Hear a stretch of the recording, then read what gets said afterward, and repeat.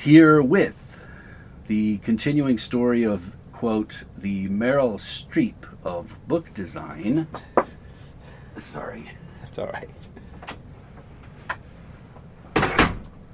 That's me closing the door to sun-drenched, smallish office that hopefully won't get too hot.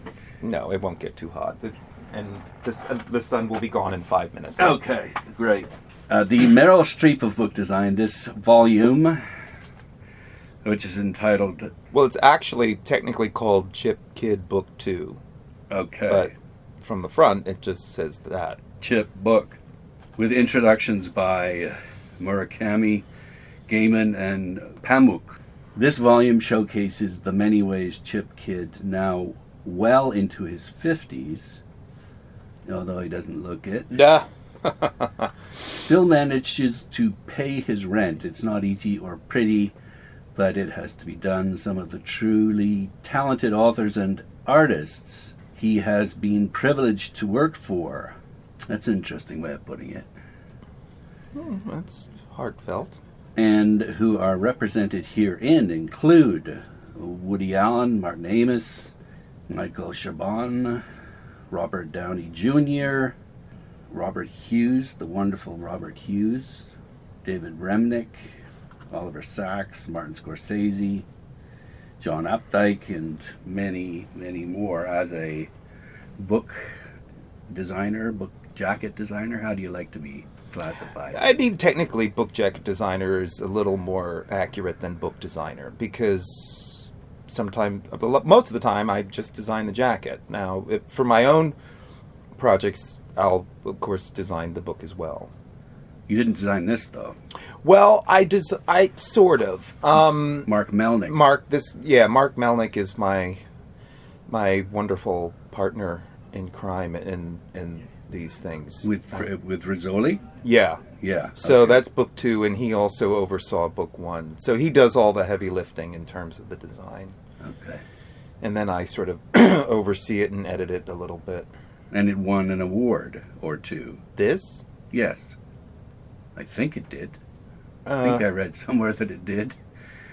But it was on the internet, so... Okay. It's fake news. No, that's nice. I'll try and dig that up. The reference. Maybe it was AIGA 50 books or something. Okay, speaking of Neil Gaiman. Yes. You French kissed him on stage, or did he French kiss you on stage? Well, technically, and how did that feel? It felt perfectly nice. What had happened was that was at something called the Eisner Awards. Okay. The Eisner Awards are, to use a cliche, but it's sort of true, they are the Oscars of comic books, of the comic book industry. Mm-hmm. And whatever year that was, we had dinner the night before the ceremony, and we were just chatting, and he was with this, there's a TV presenter from England, Ross. He's not the Scottish guy, is he? The one that had the talk show? No. It might be. Okay. Anyway, he was going to be on stage with him, and I forget why, but Neil was saying, he keeps, because he's a comedian too, and he said he keeps wanting to kiss me. Right. And he said for years I've just sort of put him off, and that was sort of it. And then what we didn't realize was, okay, so then the following night at the Eisner Awards, I was there representing Chris Ware for that project, Building Stories. You see? Yes. Okay. Which was nominated for like 4 awards and won every one of them. And the final award of the evening is the equivalent of Best Picture, which is, best thing that came out this year. And Neil was presenting it with this Ross person. I have to look that up. And so they announced, the winner is Chris Ware, and up I come to accept. And I just looked at Neil, and he looked at me, and and we went for it.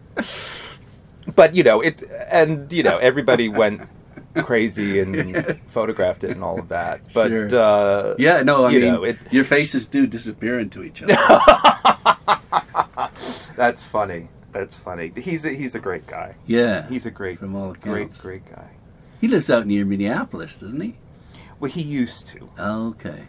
He used to. He sort of jumps around.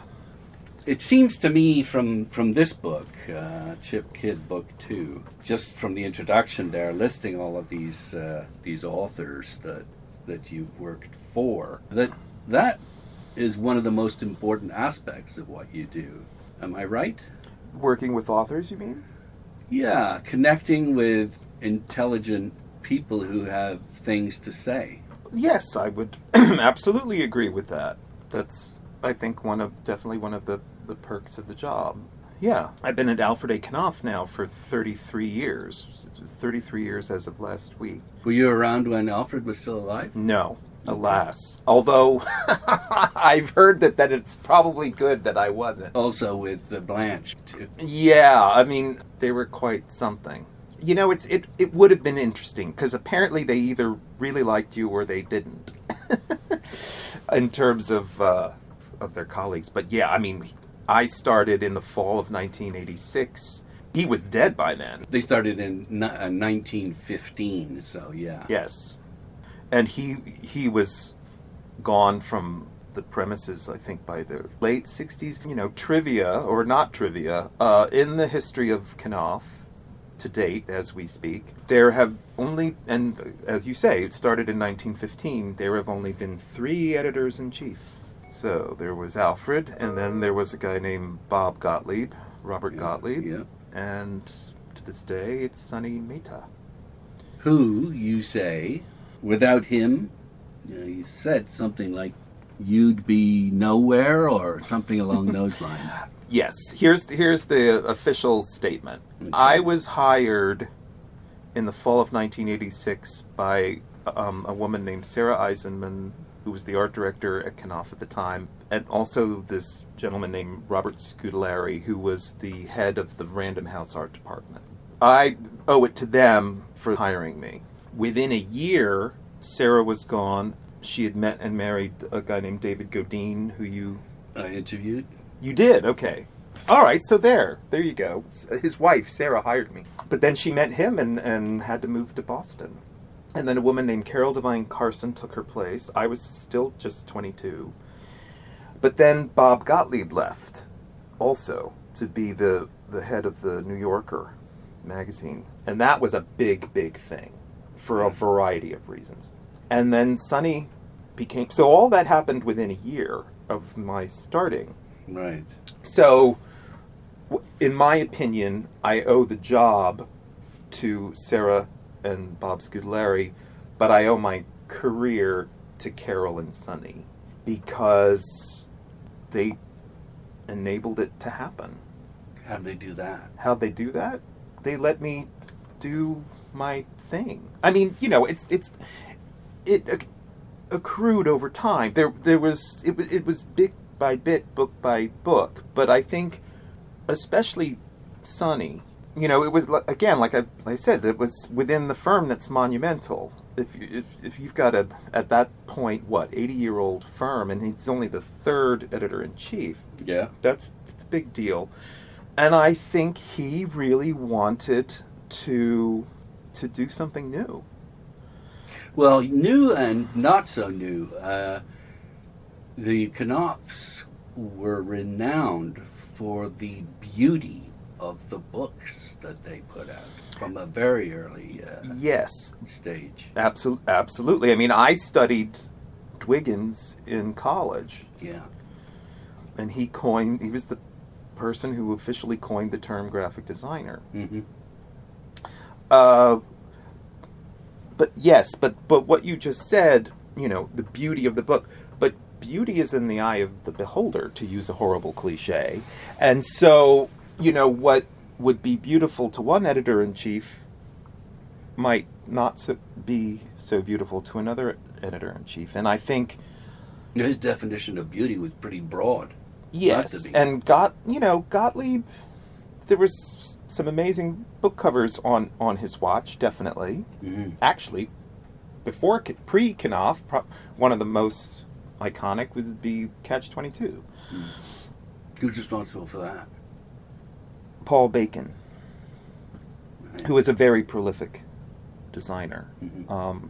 Died 6-7 years ago. But if you research him, he's worth knowing about. So the first book that Sonny bought for the house was a novel called Geek Love by Catherine Dunn. I mean, it's an amazing book, but it's weird. You know, it's about a family of circus freaks. They're like Todd Browning's 1932 movie Freaks.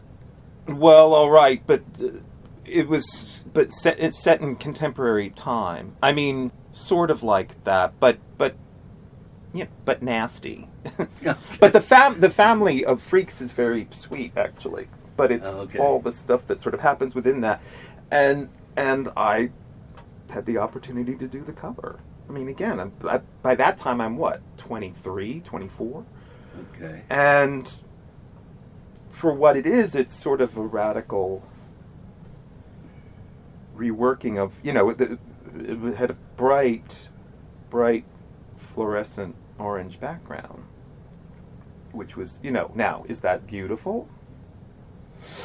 Did it sell books? Yes. That's it beautiful. did, and it got a lot of attention.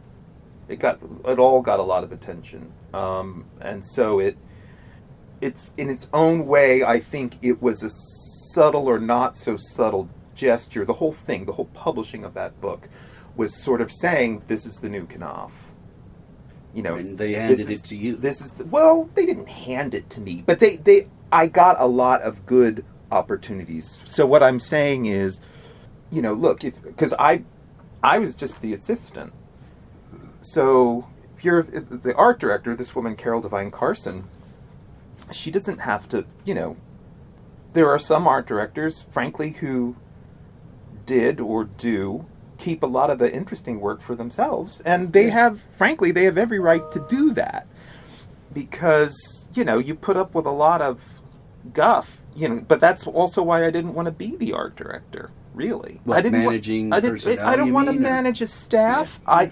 And you know, if something's going wrong with an author or a jacket or this or that, you know, you have to deal with it. Now, I do deal with it, but it's just I didn't want the hassle. But I'm talking in 5 directions here. But when I say I owe my career to Carol and Sonny, it's because I got these opportunities to work on some really iconic books, and part of the whole reason that I took the job at 22 for almost no money was that book cover designers get credit for their work. We're going to publish All the Pretty Horses by Cormac McCarthy, and I get as long as I get my design approved, my name goes on it. And so there was, and your name goes on millions of copies of that book. Correct. Yeah. Correct. And so much the better if they pick it up for the paperback. So for the benefit of your audience or what have you, it should be noted that I'm primarily known for and do covers for first edition hardcover books. On occasion, that will get transferred to the paperback, but certainly by no means every time. So it sounds like both of them were very generous. Yes. So in that particular case, that book that was the Freak book, Mm-hmm. How did you approach that? Was it just an idea that came to you in a dream, or did you talk to the author, or? I certainly read the manuscript, and that's a question that I always to this day still get. Do you read it? But all right, so I did back in the day when I wielded a pencil and a pen. I did a lettering treatment, but I had also added. Unfortunately, I got rid of it, but I had put this sort of like tribal mask thing under the lettering. And again, that came to you as a inspiration, or? Well, when you make a typeface, one of the terms is a family. And so this would be like a typeface, a freaky typeface where it all looks like a family, but there's 3 E's in it and they're variations of each other. And yeah, they look freaky together. Yeah. And so basically, I show this sketch to Sonny, but it had this tribal weird thing here. Yeah. Under the lettering. And he said, do you want to try it with just the lettering? Because they're so strong. Yeah. He said, I think that's all you need. And as soon as he said that, I was like, oh my God, he's right. Because you don't want to distract from how cool those letters are. Right. And so it's been, one thing like that after another ever since. But so in other words, he's acting like a really good editor. It seems to me. He's sort of making suggestions or asking interesting questions that allow you to go forward. Yeah, he's got a good eye. Okay, so on this one, this is Haruki Murakami, Carlos Sakuro Tozaki, and his years of pilgrimage. And basically, that's the design I presented to him, except the title was in white. And he said, I think this is great, but do you want to try the title in black? Because I think it's going to be easier to read. And he was right. Interesting. Yeah. So a really valuable eye that's looking at your work. Yeah, and believe me, I've done freelance work for editors who do not have that eye. And it can be very, very frustrating. This book, this title, it's interesting because it exhibits something that you play with an awful lot in your work, and that is these cutouts. In fact, I think the first book that really caught my attention of yours was Glamorama. Oh, yeah. Mm-hmm. Where you basically had all of these faces and you cut out the jacket where the faces were. There must have been about 30 of them or something like that. These little circular... You do that a lot. I don't do it as much as I'd like. It costs money. Yeah. So it just really struck me, though, as this is something that he really is... Yeah, I mean, I was taught when I was studying graphic design at university, Penn State University, die cuts are fine, but you have to have some kind of reason for doing it. Mm-hmm. There has to be some payoff reveal. And so, I will do it if there seems to be a good idea and reason for doing so. Yeah, I guess the reason that you would do it is because you've decided to put something interesting on the actual cover. Right. Well, not only interesting but also meaningful, I hope. And there's a whole explanation for why I did what I did and why you're looking at what you're looking at. But also, I also have to assume that you know nothing about this book, and that whatever I did is going to intrigue you enough to want to know more about it. Now, the thing with this book is that it came along at a very interesting point in Murakami's career. It's not that old. I'd say that book's 5-6 years old. What's interesting is that there's a hand right on the jacket, and the fingers are cut out. Mm-hmm. And the book itself is about the size of a hand. Yeah. Mm-hmm. So hands, I guess, have... It's about 5 friends, and 4 of them decide they're going to excommunicate the other. They're very good friends. And then all of a sudden, the thumb, they basically say to him, we never want to see you again. And it's devastating for him. In one time in the book, one of the friends describes their relationship as like, we were like 5 fingers on a hand. And when I saw that sentence, I knew what it was going to be, or at least what I wanted it to be. That's often why I read a book, is for sentences that I love and just admire. Is that how you would read a book? Is you want a sentence to speak to you? Well, if I'm reading a book that I'm going to be designing the cover for, I'm probably going to be reading it in a different way than, say, you would read it, because I'm looking for clues.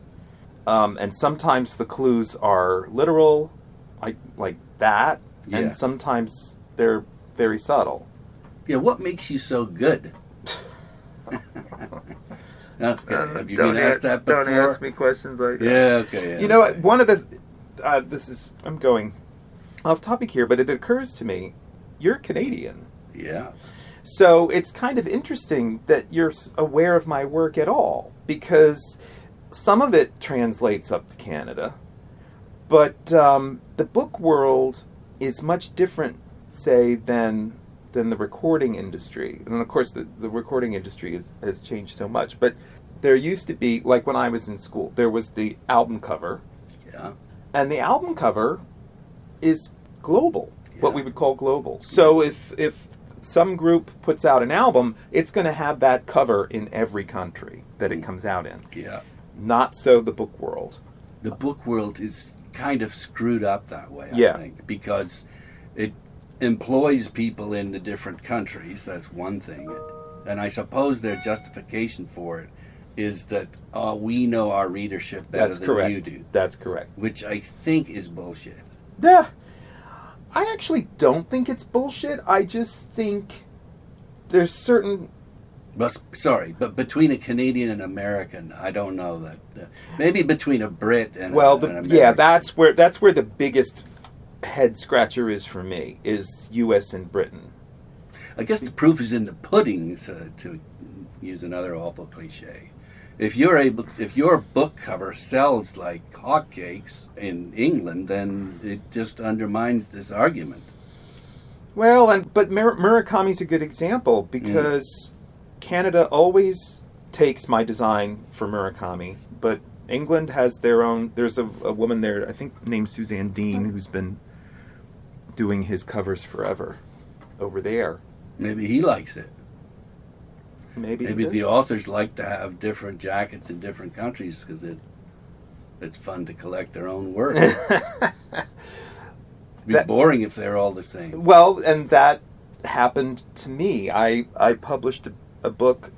You know what the TED conference is? Yeah, I've given one, actually. You have? Okay. Yeah. On what, books? On literary tourism. I'm the literary tourist. But enough about me. Well, no. They did a book imprint, asked me to be the freelance art director, but then they asked me to do one of the books, which I did. The concept was, let's put a TED Talk in a book. So they were compact in size and scope, and literally designed to take a half an hour to read or whatever.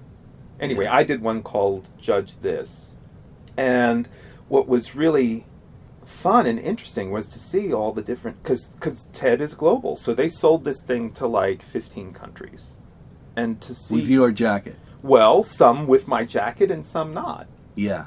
So it's good to you'd be able to measure the success of the... Well, problem is there's all sorts of different markets. There's all sorts of different markets. Yeah. That was fun to see, because I've published books before, but for the most part they don't... It's rare that they see a language other than English. Where did we start with that one? Well, you were remarking on the die cut thing and holes and...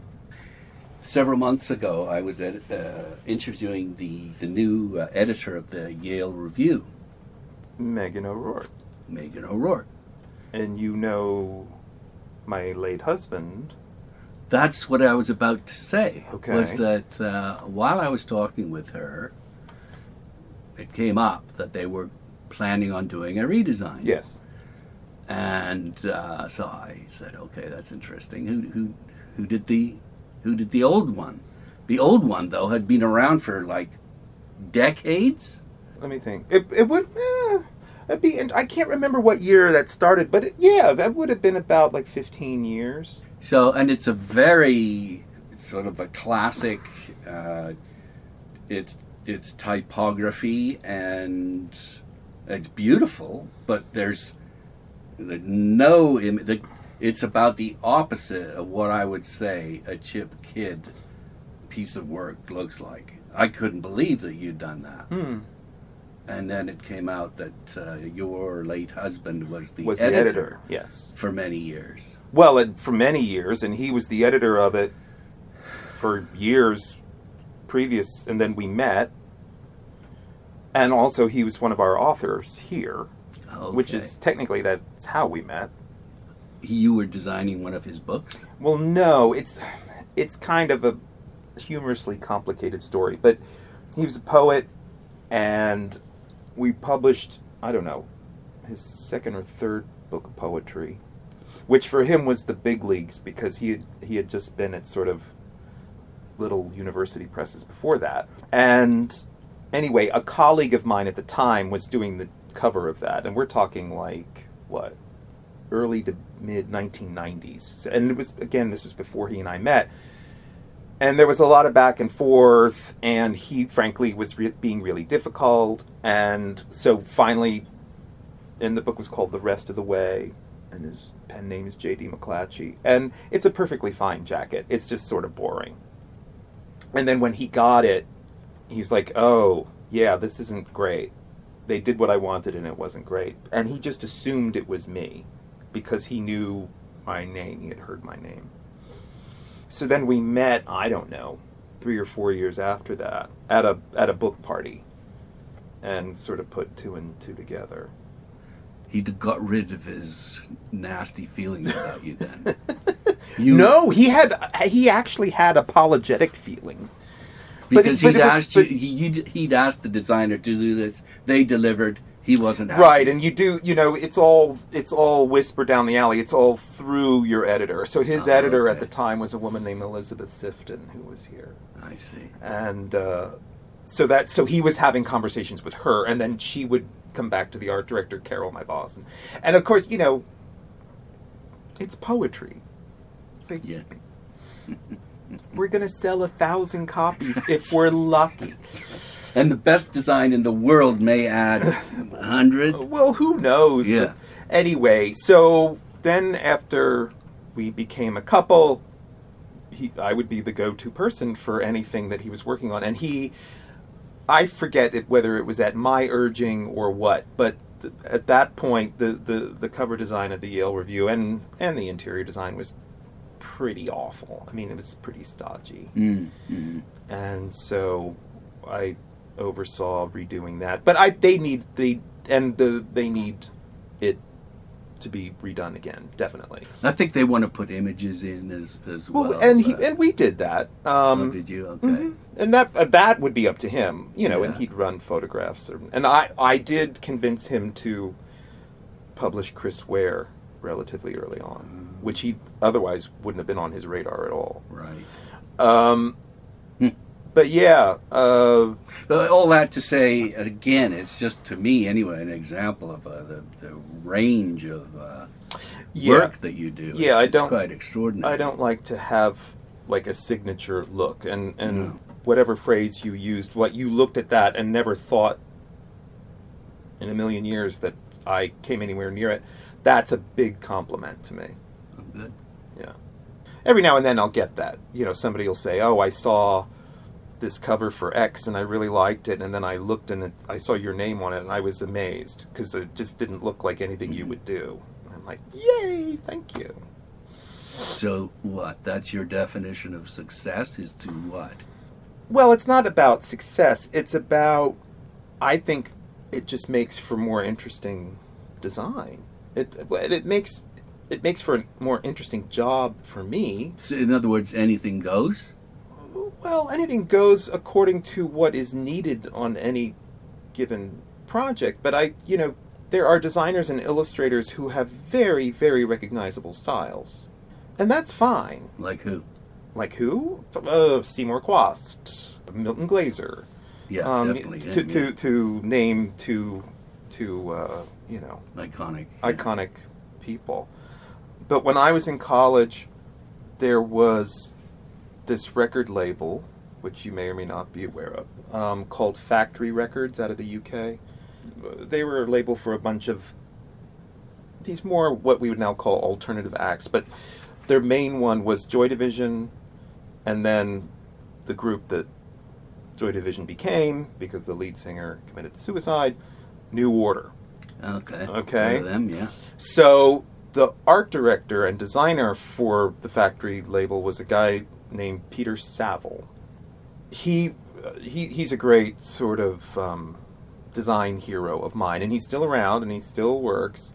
He's about, he's about like 10 years older than me.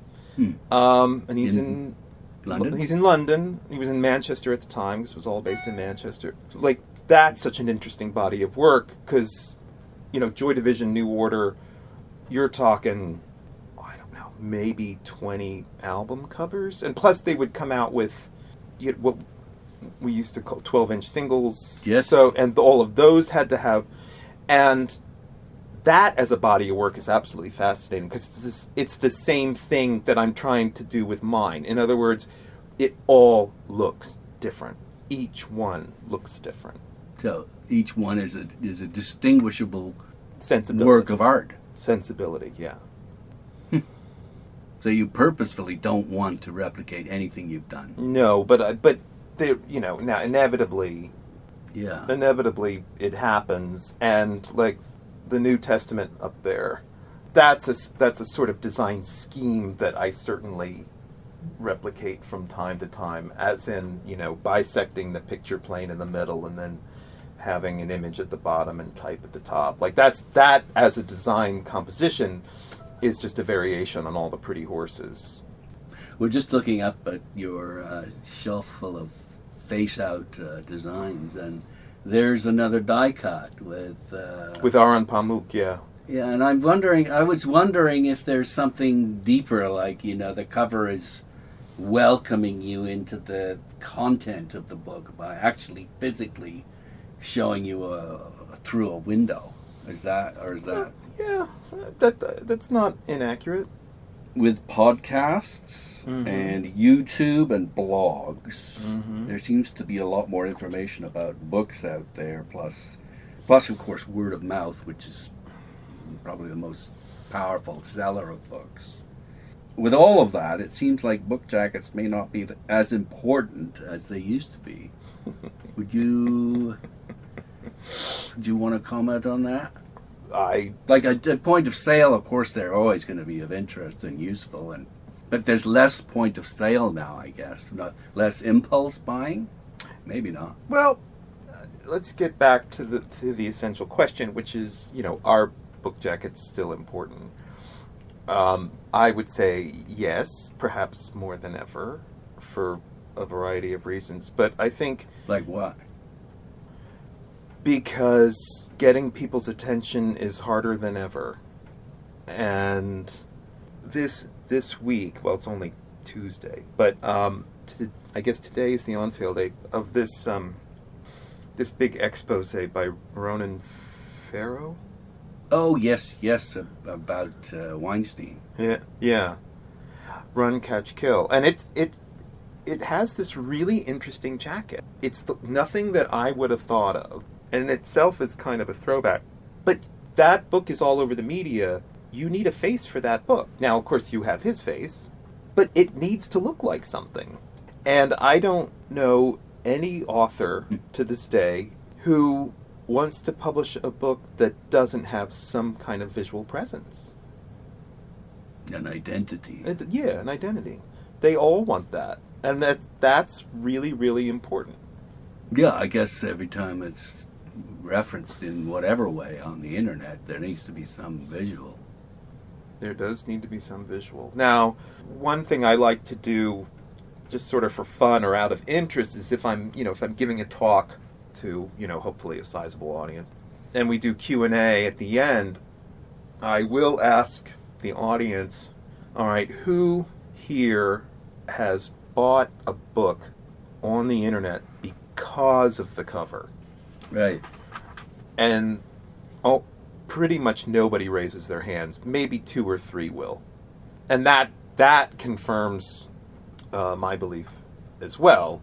When an author says, I like this cover, but I'm not sure it will be good to have this on Amazon because it'll be small and And I thought you just said they didn't put up their hands when you asked them if they bought because of a jacket. On the internet. Correct. And I'm getting to the point, my point, which is I don't design a cover with that so much in mind. It's like, what's right for your book? Right. And so let's do that first, and then we can figure out how it's going to appear digitally, because they could be different. Is that what you're saying? it's not that they could be different, but like, say, all right, it's, this Yeah. This being flat, the Murakami handbook. Yeah. yeah, that's going to flatten out. Obviously, like, what kind of presence is that going to have when it's a digital glyph? But I should also say, to this day, ebooks account for less than 10% of our book sales. Well, I've heard varying figures. I've heard up to 20% now.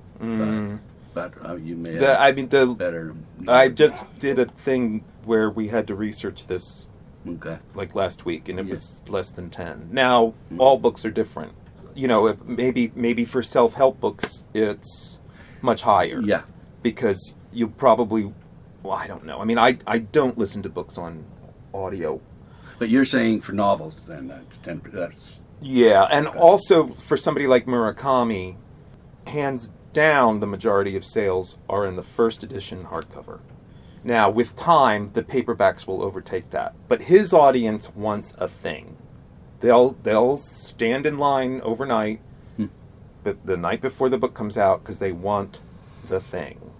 And I think most of the authors I work with, that's the case.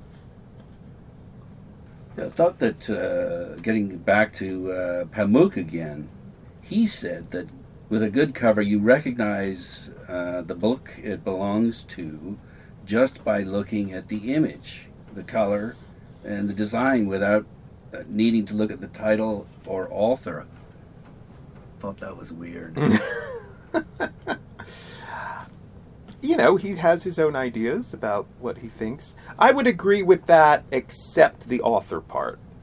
Yeah, okay. I think, that's pretty important. Your husband was quite a bit older than you? 20 years older than me. Yeah, so I guess it was... Yeah, I guess it was inevitable he was going to die before you. Well, how philosophical do we want to get? I mean... And also, how intimate do you want to get? Like, well, that's what I was going to say.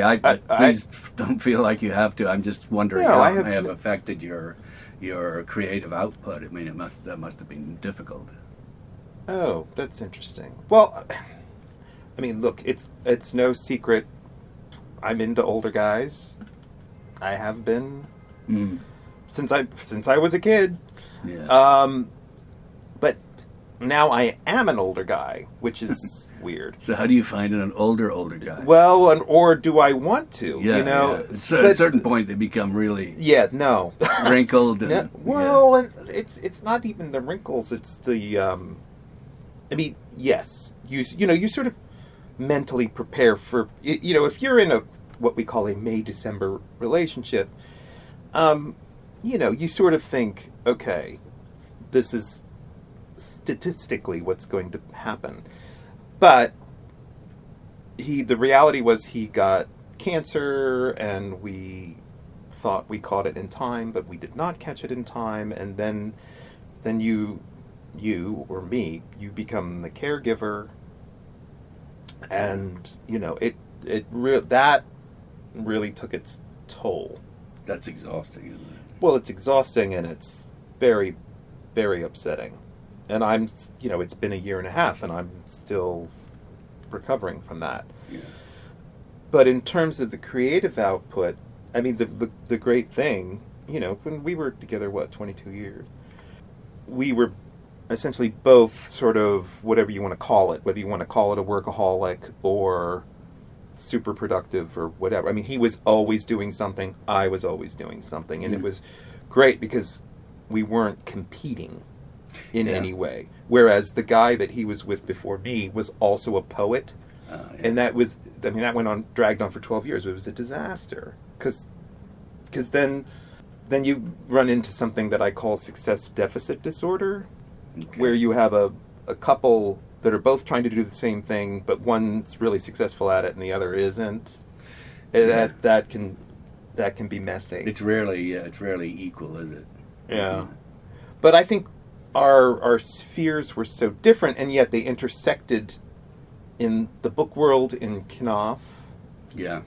And No, it's always nice to have a partner who's really intelligent and interested in the same things that you are interested in.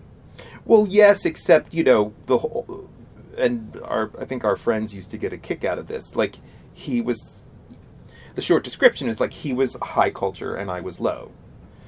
So, he was literally a finalist for the Pulitzer Prize, and I'm into comic books and cartoons and et cetera, et cetera. Different kind of cultures. Yeah. But that intersected too. Opposites attract as well. Yeah. But again, as far as your output, you haven't become dark, or it hasn't affected your, not sensibility, but your outlook on the world. Productivity. Yeah.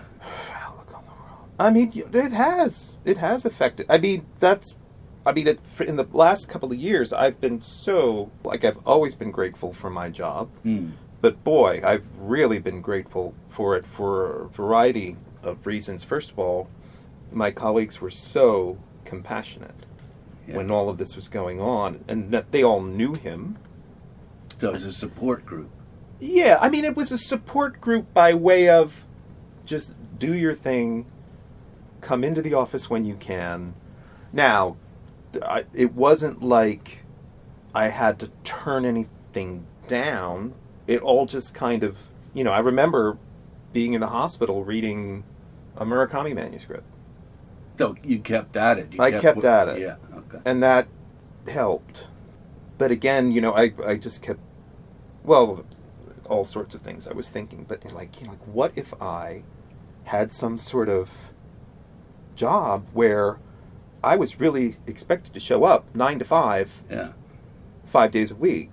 I would be screwed, and all of these things that you think about, and it's all in the national conversation about healthcare. And so, in other words, the company Knopf came through as a decent, very much as a decent company. Oh my God, yes, absolutely. Yeah, as a yes. caring.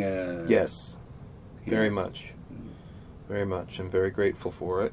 Yeah, I mean, it's funny. I feel like where I have dried up a bit in this respect is writing. Yeah, because you're a published novelist. Yeah, and I've been trying to get back to. I mean, I've been working on a novel now for 4 or 5 years. Yeah, and I don't know. But it's going to be about him. It is about him, and so for a while it was therapeutic. Right. And I'm trying to get back into that space again, and I'm not there yet. So was being around all these authors what motivated you to write for yourself, or have you always had that? That's a good question. I think it's a combination of the two. I do consider myself a creative person. Yeah. Whether I'm an artist with a capital A is not for me to say. I don't think I am, but I'm a creative person. And at a certain point, that included writing. Do you want to prove to yourself you could do this? Yeah, kind of. But it also was about, all right, what story do you, and I'm asking this of myself, what story do you have to tell that no one's told? And I started thinking about my college experience and studying graphic design, and how I have had these two very influential but what we would call mercurial teachers, and we would get these assignments, and then you'd come to class and you'd put it up on the wall, and then they'd critique it, and I started thinking about how to make this into a compelling narrative, and frankly a comedy. And so nothing better than a good laugh when you're reading a novel, really. Yes. That's one of the criteria I have for a great novel. And it's not easy. And, I think scary's much easier than funny. Mm-hmm. Just as an aside. Yeah, as an aside. It became not like a game, but like an exercise. It interested me. And it was always going to be a novel. It was not going to be a memoir. Once you just say, this is fiction, then you can kind of do whatever you want. Yeah. Otherwise, there are writers who get in trouble because it's a memoir and then it gets published, and then if it's a success, then somebody steps up and says, wait a minute. That never happened. That never happened, or he's lying, or whatever. Would you say that someone who wants to get into graphic, and I'm just closing down here, someone who has aspirations to be a dust jacket designer, would they benefit from reading this novel? What's the name of the novel? Well, there's two novels. The first novel is called The Cheese Monkeys. The second novel is called The Learners. And the one grows out of the other. But actually, I mean, both of them very much have to do with graphic design. Yeah. Neither of them have anything to do with book covers. Cheese Monkeys came out the fall of 2001. Okay. So think about that. Yeah, almost 20 years ago. Well, yes, but also 3 weeks after 9/11. You worked on Amos's The Second Plane, right? Yes. Yeah. Yeah, no, that's a bit interesting book. It's essays, isn't it? It's essays, but really about coming down hard on the terrorists. Yeah. Based, just the title. Mm-hmm. Like this was, in other words, it was so premeditated. What was it like working with Amos? Or did you work directly with him or not? I actually didn't work directly with him, but way back in the day, to use another modern cliche, I did a freelance cover for London Fields. Ah, it's one of my favorite novels. For the first edition, and back then it was Crown. And I worked with an art director. I didn't work directly with Amos. And it's a nice cover. It sort of holds up. And he loved it. And then I did a couple more for him. And then he moved to Knopf, and I did some for him here too. And I've met him and hung out a little bit socially with him. He's still in Brooklyn? I know he's musing about going back to London, I think. You know what? I don't know. Last I knew, he was in Brooklyn, but also, of all things, South Florida. Bought a house in South Florida. I know he hangs out in Uruguay, but that's his wife, I think. Isabel Fonseca. Yeah. Finally, then, getting back to your novels and graphic design, what wisdom did you deliver in those novels? And over and above that, what wisdom can you impart to the future book designers in our audience here? Let's see. What wisdom did I impart?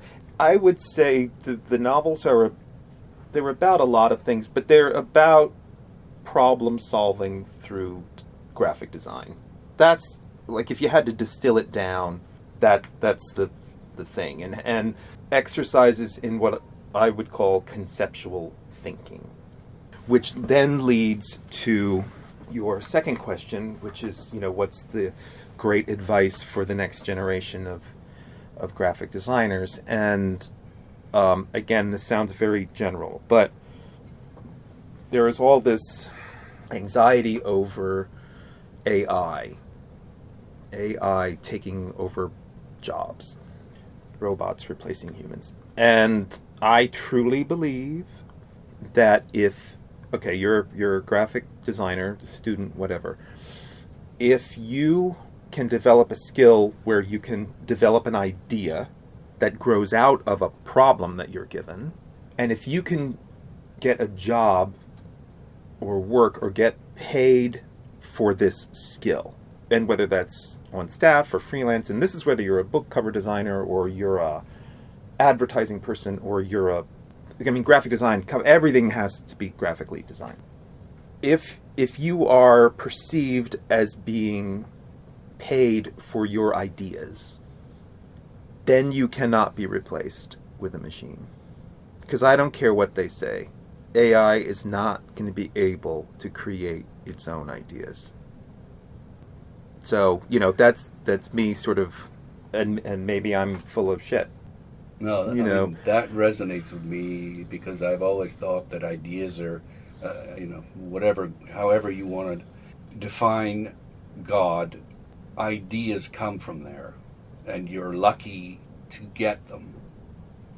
And if you know then how to convert them into reality. Mm-hmm.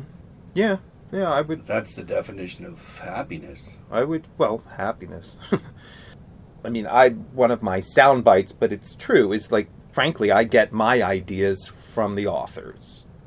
Like, this idea comes because she wrote the book that she wrote. Geek Love. You know, the Geek Love design came out of Geek Love, the text. Yeah, without her text, you wouldn't have had that great idea. Right. Obviously. Right.